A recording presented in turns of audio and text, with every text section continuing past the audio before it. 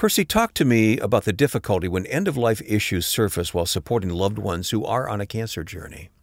Wayne, providing ongoing support to cancer patients can be a grueling task, requiring tremendous mental, emotional, and physical investment by loved ones who have locked into helping their loved one fight for survival. And thus, when end of life becomes a reality, it can become very difficult to turn off that switch when it's time to let go. I think that we should sit down and unpack this dynamic just a bit today. Indeed, an important conversation coming up on Health, Hope, and Inspiration. The following program is produced and sponsored by City of Hope, a world leader in cancer research, treatment, and prevention. Information discussed during this program is not medical advice. Be sure to talk to your medical doctor for information and advice relating to your health.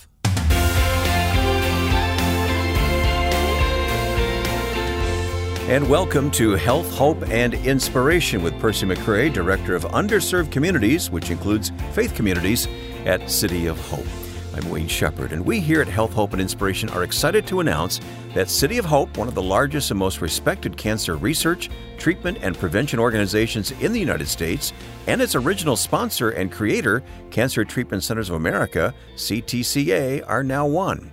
With more locations and more access to patients than ever before, City of Hope will continue to expand the faith-sensitive, compassionate care that has always characterized the CTCA model.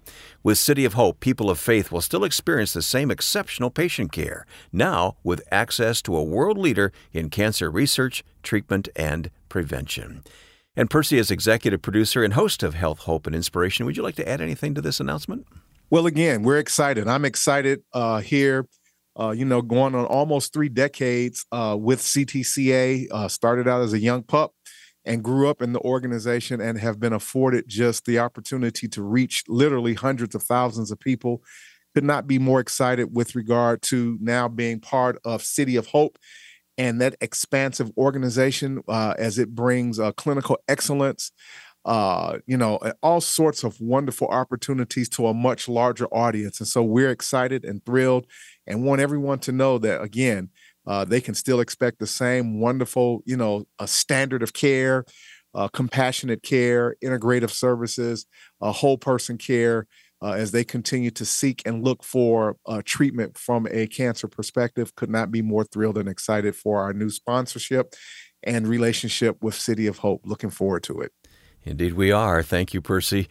Well, for this program today, we're talking about end-of-life issues, and this conversation has become very acute, hasn't it?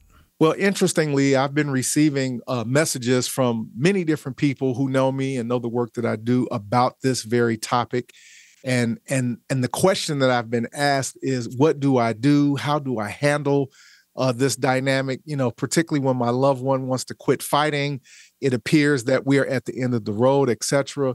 No one has really sat down to talk with and to help instruct people on how to possibly process through this dynamic, particularly when you are an invested caregiver, that you have invested, you've locked into this, and you're bound and determined that you're going to help your loved one push through this, and then the time comes where you have to let go. So it's a difficult conversation, but it's a necessary conversation. Right. Well, as an extension of our conversation today, we have prepared a resource. I say we, you have prepared a resource called Navigating End of Life with a Loved One. And you can download this right now. It's the notes of what we're going to talk about here today. I assume, Percy, is that right? That is absolutely correct, my friend. You can download this at healthhopeandinspiration.com as a visual reminder of the very important things we're going to talk about here today. So just keep that in mind as you listen. Healthhopeandinspiration.com. Do you want to open with a verse of Scripture or two? Our spiritual nugget, James 4, verse 13 and 14, will give us a framework that we need to consider, that we need to be mindful of, and we need to kind of keep in the back of our mind. It says this: "Now listen, you who say, today or tomorrow we will go to this or that city, or spend a year there, carry on business, and make money." Verse 14, "Why? You do not even know what will happen tomorrow. What is your life? You are a mist," or some translations say a vapor, "that appears for a little while and then vanishes." This scripture really helps us to understand Wayne, and how many funeral services have I presided over the last 30 years, where individuals got up and said, one day we got up and they were just gone, and we never anticipated this, or we didn't see it coming, because life is fleeting, life is fragile, and life can be here today and gone tomorrow. And that's what this scripture is helping us to understand, that our life is like a mist or like a vapor, and it, quickly it can vanish and be gone. And we need to try as much as we possibly can to prepare ourselves or be mindful of that dynamic, so that when that does happen, that we're not so caught off guard, but still trying to work through the dynamics of grieving and loss. Yeah, thanks for helping us realize the reality of all of this. We've discussed this many times. The death rates of cancer have decreased by 33% in the last 30 years, and that is just great news. But the fact remains, unfortunately, there are those who succumb to this disease, and people do pass away. Indeed, that is true. And in fact, according to the National Cancer Institute, by the year 2040, the number of new cancer cases per year is expected to rise to 29, almost 30 million people, and the number of cancer-related deaths to 16.4 million. So again, we know that we are on this show.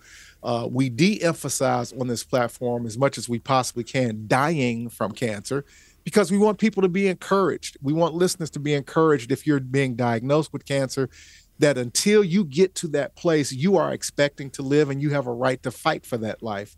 And so again, we want you to have and continue the good fight of faith.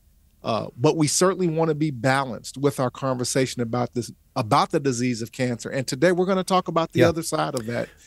All right, well, let's take a deep dive on this. This is going to be very important to talk about here today. And once again, you can download the notes of this conversation, Navigating End of Life with a Loved One, at healthhopeandinspiration.com. But Percy, you're going to provide 6 things that one should be mindful of that their loved one is experiencing at the end of life during a cancer journey. As I often do when I am preparing these conversations, I want our conversation to be substantial and informational. Mm-hmm. And so with that being said, 6 things that bubbled up out of my spirit that I think is important under the circumstances to consider, and hopefully will be helpful to individuals who may find themselves in this situation. Okay, you got our attention. Let's talk about these. Number 1, first and foremost, give your loved one permission to be honest about how they really feel about their condition.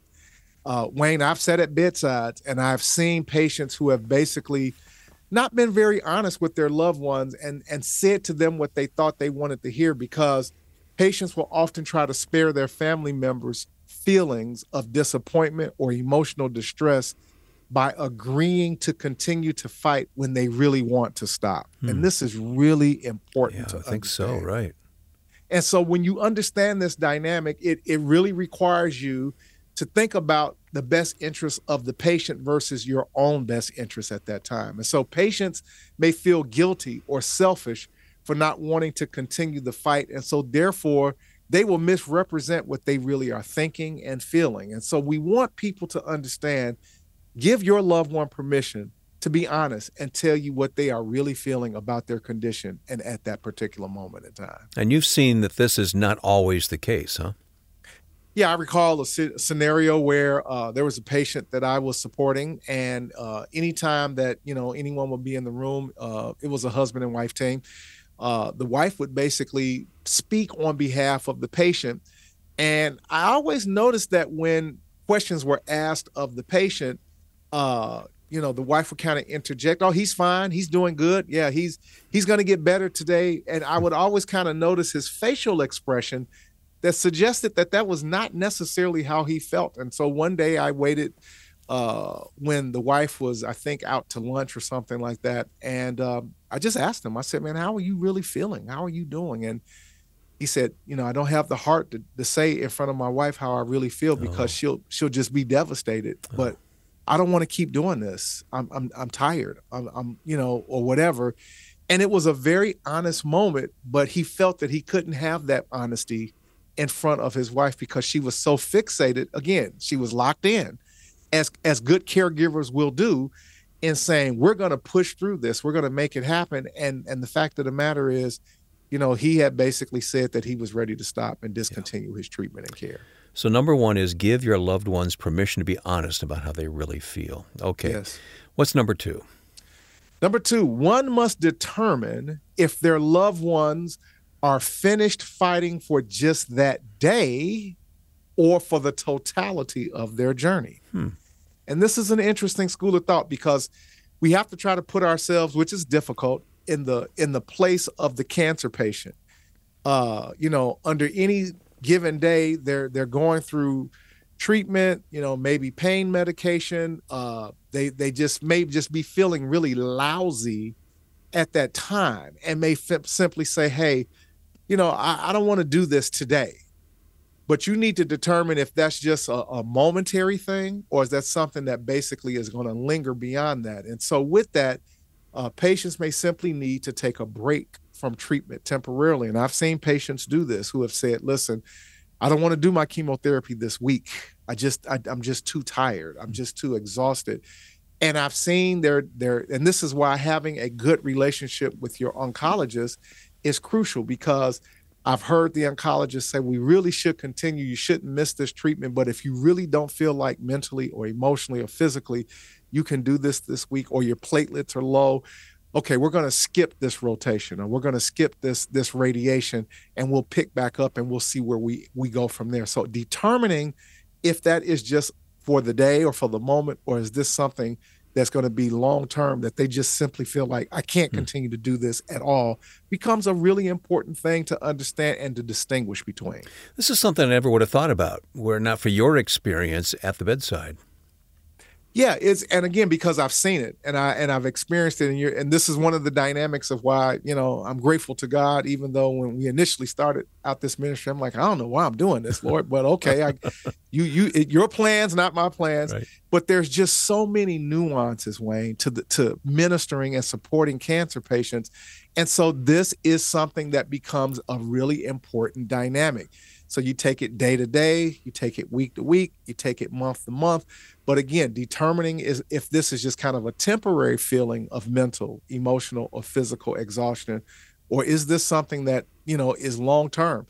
And I recall having a conversation with a mom. She had like a 12-year-old son. And, based upon the prognosis, her doctor told her, said, we can still continue to do treatment and care, but this appears to be rather futile at this point. This is your call to make. And she simply she called me into the room with her husband and she said, listen, Reverend McCray, I don't think I want to continue to do this any longer. I'm tired. I'm frustrated. I've made peace with God. I'm ready to just stop and let whatever the natural course of things take place. And if God heals me, that's great. But she said, I can't keep doing this any longer. And so, again, it's determining is that short-term or is that long-term? Yeah. Well, we're talking about what to do when your loved one quits fighting, and we need to pay special attention to this. Maybe you're going through it right now. Maybe you'll go through it in the future. I hope you don't have to, but the reality is all of us are probably going to have to face this at one time or another. So let's continue talking about these points. Again, you can download them at healthhopeandinspiration.com. What's number three? Number three is recognize the difference between encouragement versus forcing someone against their will. Yeah. And this is huge. I've seen this particularly with large families where, death and dying is typically difficult in my experience. And this is not exclusive.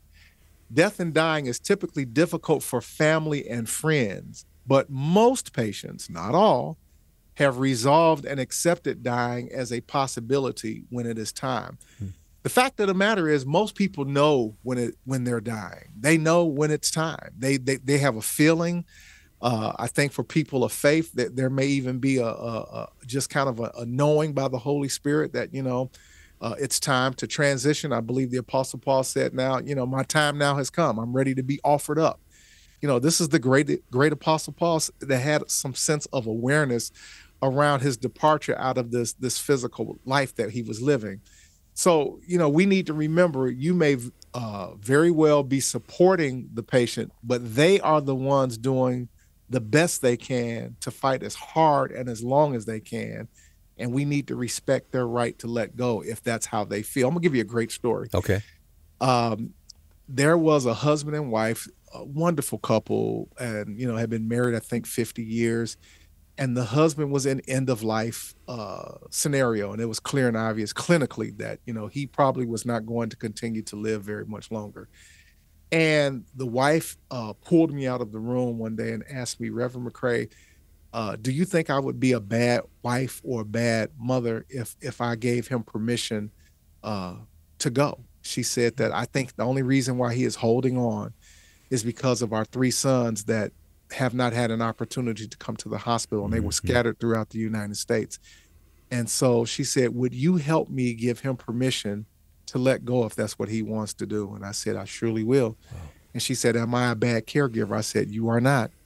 And so understanding at the end of the day, she said, I don't think that he wants to continue to do this. I think that he's just holding on for our children.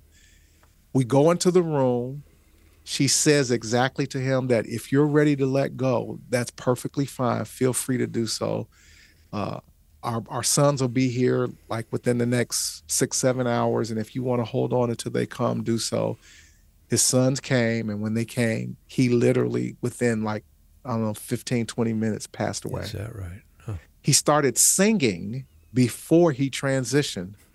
And he said, Lord, I hear you. Oh. I hear you. I see you. I'm coming. I'm coming. It was one of the most moving, powerful moments that I've ever experienced at the bedside of a cancer patient. All because the wife recognized that this is not about me at this point. Yep. This is about what he wants to do and what does he need to do. And we need to give him permission to do so. Yeah. So there's a difference between encouragement versus forcing someone against their will. Thanks for relating that story to us. Well, we're halfway through this list of 6 things, and we'll get back to the list in a moment, but I do want to bring attention to our journey of hope. Caring for people living with cancer is a growing need in every church today, and you've developed the Our Journey of Hope Ministry Leaders Network to equip and empower every Christian leader to better meet this great need. So if you are a pastor, a leader in your church, we want to invite you to join this list of ministry leaders in the Our Journey of Hope Ministry Leaders Network. It's free to join. When you sign up, you'll receive online access to exclusive leaders resources. There's information about ministry training opportunities and our informative monthly email newsletter. So visit healthhopeandinspiration.com and click on the Our Journey of Hope logo, and you'll be directed to more information. Percy, this is something very near and dear to your heart as you started this, and we've spent other programs talking about it. I won't ask more about it now, but we just love to see more people sign up for this, wouldn't we? Yes, sir. Absolutely. Continue to know that we are here to support the faith community accordingly with your needs to support and help people with cancer fight the good fight of faith. All right, let's continue talking about what to do when your loved one quits fighting. We've talked about giving your loved one permission to be honest about how they really feel. We must determine if they are finished fighting for that day or for the totality of their journey. 3, recognize the difference between encouragement and forcing someone against their will. Let's continue. Number 4, important. It is okay to say enough is enough. This is a huge mental and emotional, and dare I say, theological conflict for individuals. I've seen family members who simply were in denial and refused to kind of come to terms with this. I'll give you a great story. I had a husband whose wife was in a coma close to 30 days, almost less than 30 days. And she had suffered a stroke. She had a leg amputated. And he came to me and he said, Reverend McCray, I think enough is enough. I think we need to just stop this. And I said, well, you're her, power of attorney. And if that's the call that you want to make, he said, I don't think that she would want to live like this in this state of being. I want to sit down with her physician and I want to have a meeting to tell him I want to discontinue her care. So again, coming to terms to say enough is enough is really important. In some cases, cancer patients are simply physically, mentally, and emotionally exhausted from the overall process of treatment and can't continue on. They just can't do it any longer. We need to be okay with the fact to say that enough is enough, and then be objective and open to the possibility that continuing treatment may compromise the remaining patient's quality of life, which was the case with the story that I just gave. And then supporting a patient's decision to discontinue care is not an indication. I want every Christian, every strong believer to hear me loud and clear. Supporting a patient's decision to discontinue care is not an indication that you quit on the patient. This is true so many times with children of parents. If I that, just done more, if I tried harder, right. if I was That's there. Exactly. Yeah, if we right. just pushed a little bit longer. I've seen family members get in heated arguments with doctors and get mad with the medical team. Hear me today, beloved. This is what I've done for 20 plus years. When the doc comes in, which is his ethical or her ethical commitment to do, to say, listen, this is, in my opinion, the medical prognosis of your mom and dad. Don't get angry at them. Ethically, they're not supposed to tell you what they want or what they're hoping for. They're supposed to tell you medically what the prognosis is. That is what their job is to do.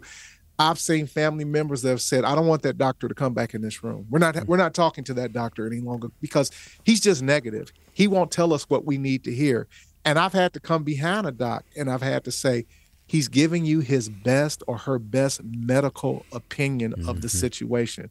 And it gives them no joy to say to them, I don't think that your mom is going to survive this process. It gives them no pleasure. Think about how many doctors have to go home on a daily basis after telling family members that I think that this is the end of life for your mom or dad. Be that person for a minute. So it's important to understand that discontinuing care or agreeing to that is not an indication that you quit on the patient. Such important information here today. Well, number 5, if and when the end does come, what do we do? Letting go of the physical presence of a loved one may be made, and I'm going to emphasize, may be made easier by reflecting on precious memories of your loved one that can live on forever and aid in your process of grieving.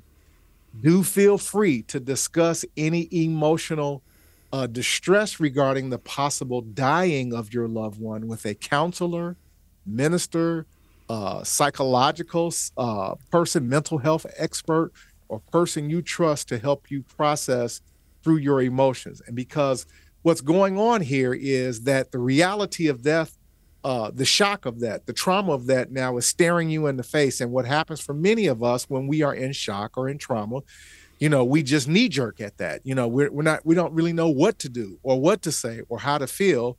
And depending on where we're located, and how we cope through scenarios. I say this all the time, death and dying, I've seen this, funerals typically brings out the best and the worst in people. Yeah. So depending on where you are located with how you cope, how you manage with stress or unwanted news, that probably becomes your reaction in those situations. I've seen family members that have had to be escorted because they become violent. They want to lash out at people, they start throwing things, or what have you, because they're just working through the knee-jerk reaction of this reality being told to them. And so one of the things that I've tried to do and attempt to do in those situations, the chaplain always gets called for those scenarios. I actually, true story, was punched in the face by a brother of a loved one. His brother, a gentleman, was brought into our ER and died in our ER, and his brother came through the door, and he was so emotionally distraught as I am comforting his wife, his sister-in-law. He literally punched me in the face and knocked me out cold. I was unconscious and then he ran out the hospital in a rage, and they had to follow this guy. So again, helping people sometimes reflect on the memories, those memories of precious memories of the loved one, good times, the things that they did together, can help in some cases soothe them and calm them down and kind of help them kind of take a heartbeat or two as they're trying to process this shock of their loved one transitioning and going away. Well, even as you say this, I'm thinking there's a lesson here for the best of times, and that is live without any regrets. Live in love with your family members, and also that when that time comes, you don't have all this negativity to deal with. That's exactly correct. One of the practices that I learned to do is gather family members around the bed of a loved one if they are actually transitioning at that moment, and particularly for people of faith. We will sing a hymn. I'll have family members give them an opportunity. Would you like to say something to your loved one right now? Would you like to, forgive them, ask for forgiveness? Would you like to say something about a memory that you had? And it really does therapeutically help people kind of process that a little bit better. It helps to ease that. It doesn't take away the pain, and I want to be clear about that. But it does help to maybe minimize some of that emotional trauma and shock, where there becomes a much more peaceful kind of transition that takes place. And then, you have a moment as a family together. So there are some things to be considered with regard to that. Well, with Percy's help, we've been working our way through this list of what to do when your loved one quits fighting. And this is such an important conversation to have, not a conversation we particularly enjoy bringing to you, but it's one that's very, very necessary and can be of great help to you, perhaps now, certainly in the future. So we've come to point number 6, Percy.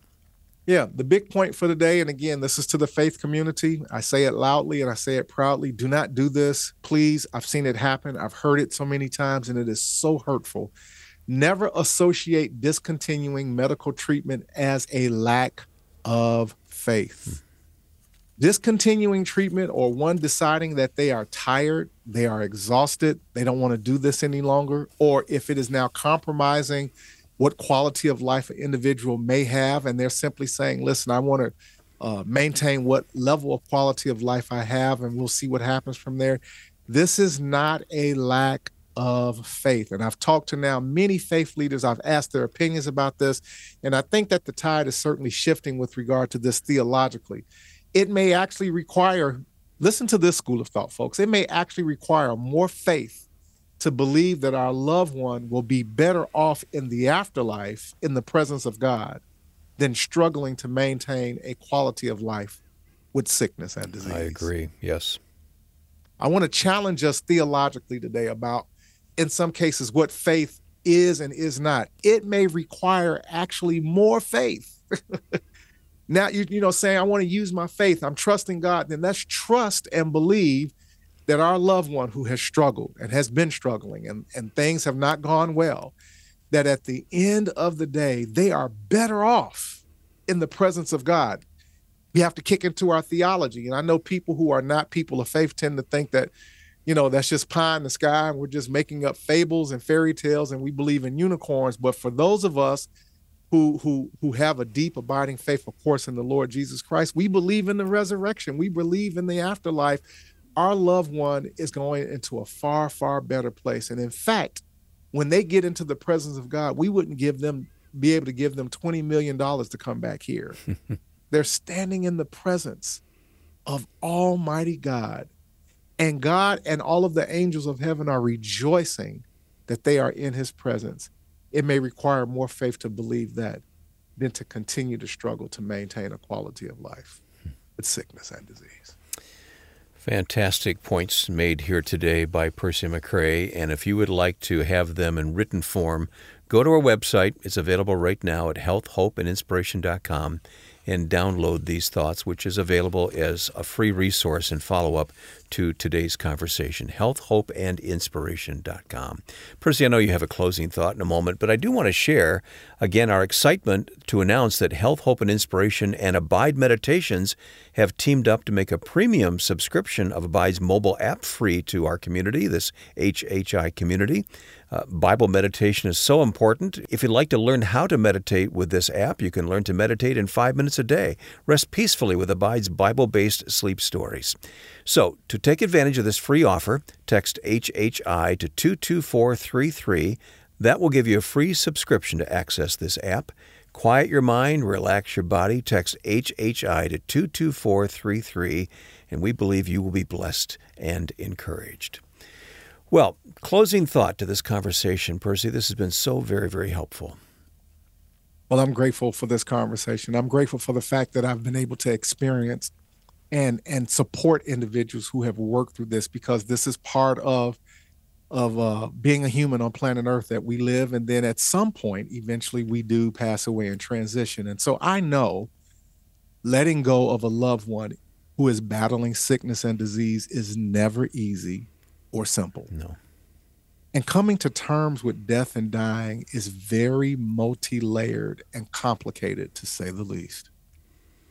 And after officiating many funeral services over the last 2 decades, I've learned that people who are trying to manage the death and dying of people, again, as stated earlier, can bring out the best and unfortunately, in some cases, the worst in us simply because individuals struggle to figure out how to cope with this reality in the face of loving and caring for someone close to them. Yeah. I understand that.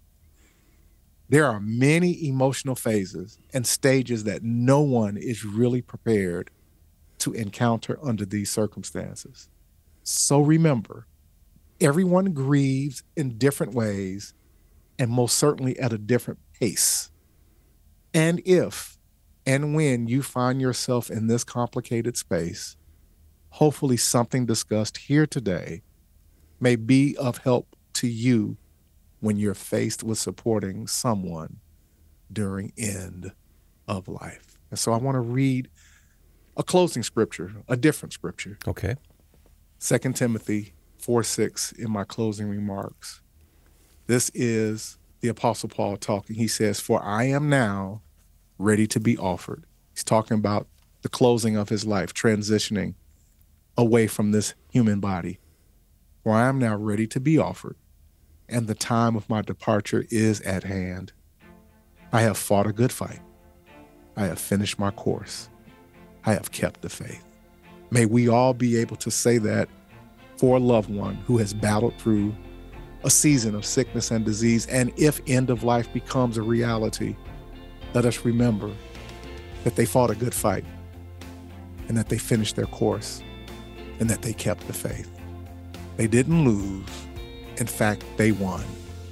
May God bless you and keep you in that moment in time. You've pastored us well today, Percy. Thank you, brother. Bless you. Thank you. It's my privilege. And remember, we've got work to do, folks. So let's keep chopping the wood. Stay at it. Stay encouraged. And remember, potentially the best is still yet to come. Please join us next time for Health, Hope, and Inspiration.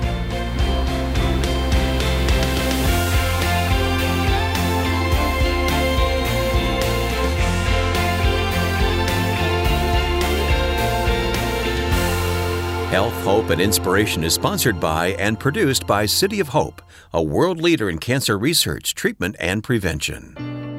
If you or someone you love is fighting cancer, consider City of Hope, a world leader in cancer research, treatment, and prevention.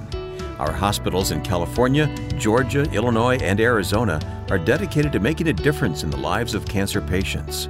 Our team of more than 11,000 includes researchers, associates, scientists, doctors, nurses, allied health professionals, graduate students, fundraising specialists, marketing professionals, and volunteers and support staff, all united by our desire to find cures and save lives. Visit healthhopeandinspiration.com to view our cancer-related resources or to contact our oncology information specialist about questions you may have about your treatment options. City of Hope is dedicated to tailoring a combination of cancer treatments to the needs of each individual patient. From advanced genomic testing to state-of-the-art technologies and evidence-informed supportive care therapies like spiritual support that target cancer-related side effects, comprehensive services are delivered by a team of cancer experts. Our national network also includes many clinical care locations, offering consultations and other medical services in a convenient outpatient setting. Learn more at healthhopeandinspiration.com.